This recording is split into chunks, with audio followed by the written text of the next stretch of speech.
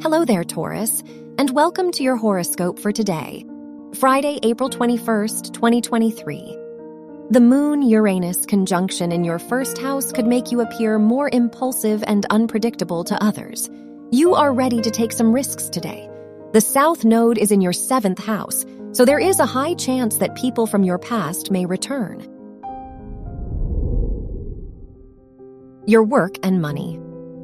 The ruler of your house of education is sextile, the North Node, so growth in your academic environment awaits you.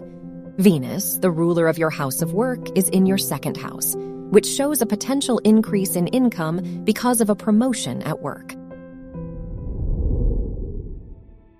Your health and lifestyle. The moon is in your 1st house, so you may feel more connected with your body today.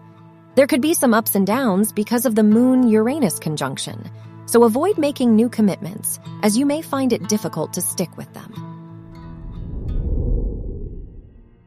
Your love and dating. If you are single, Venus is in your house, so you may meet someone who will provide you with comfort and security. If you are in a relationship, your partner's love and affection may help you feel more confident. Spending time with them will uplift you. Wear pink for luck. Your lucky numbers are 6, 19, 23, and 30.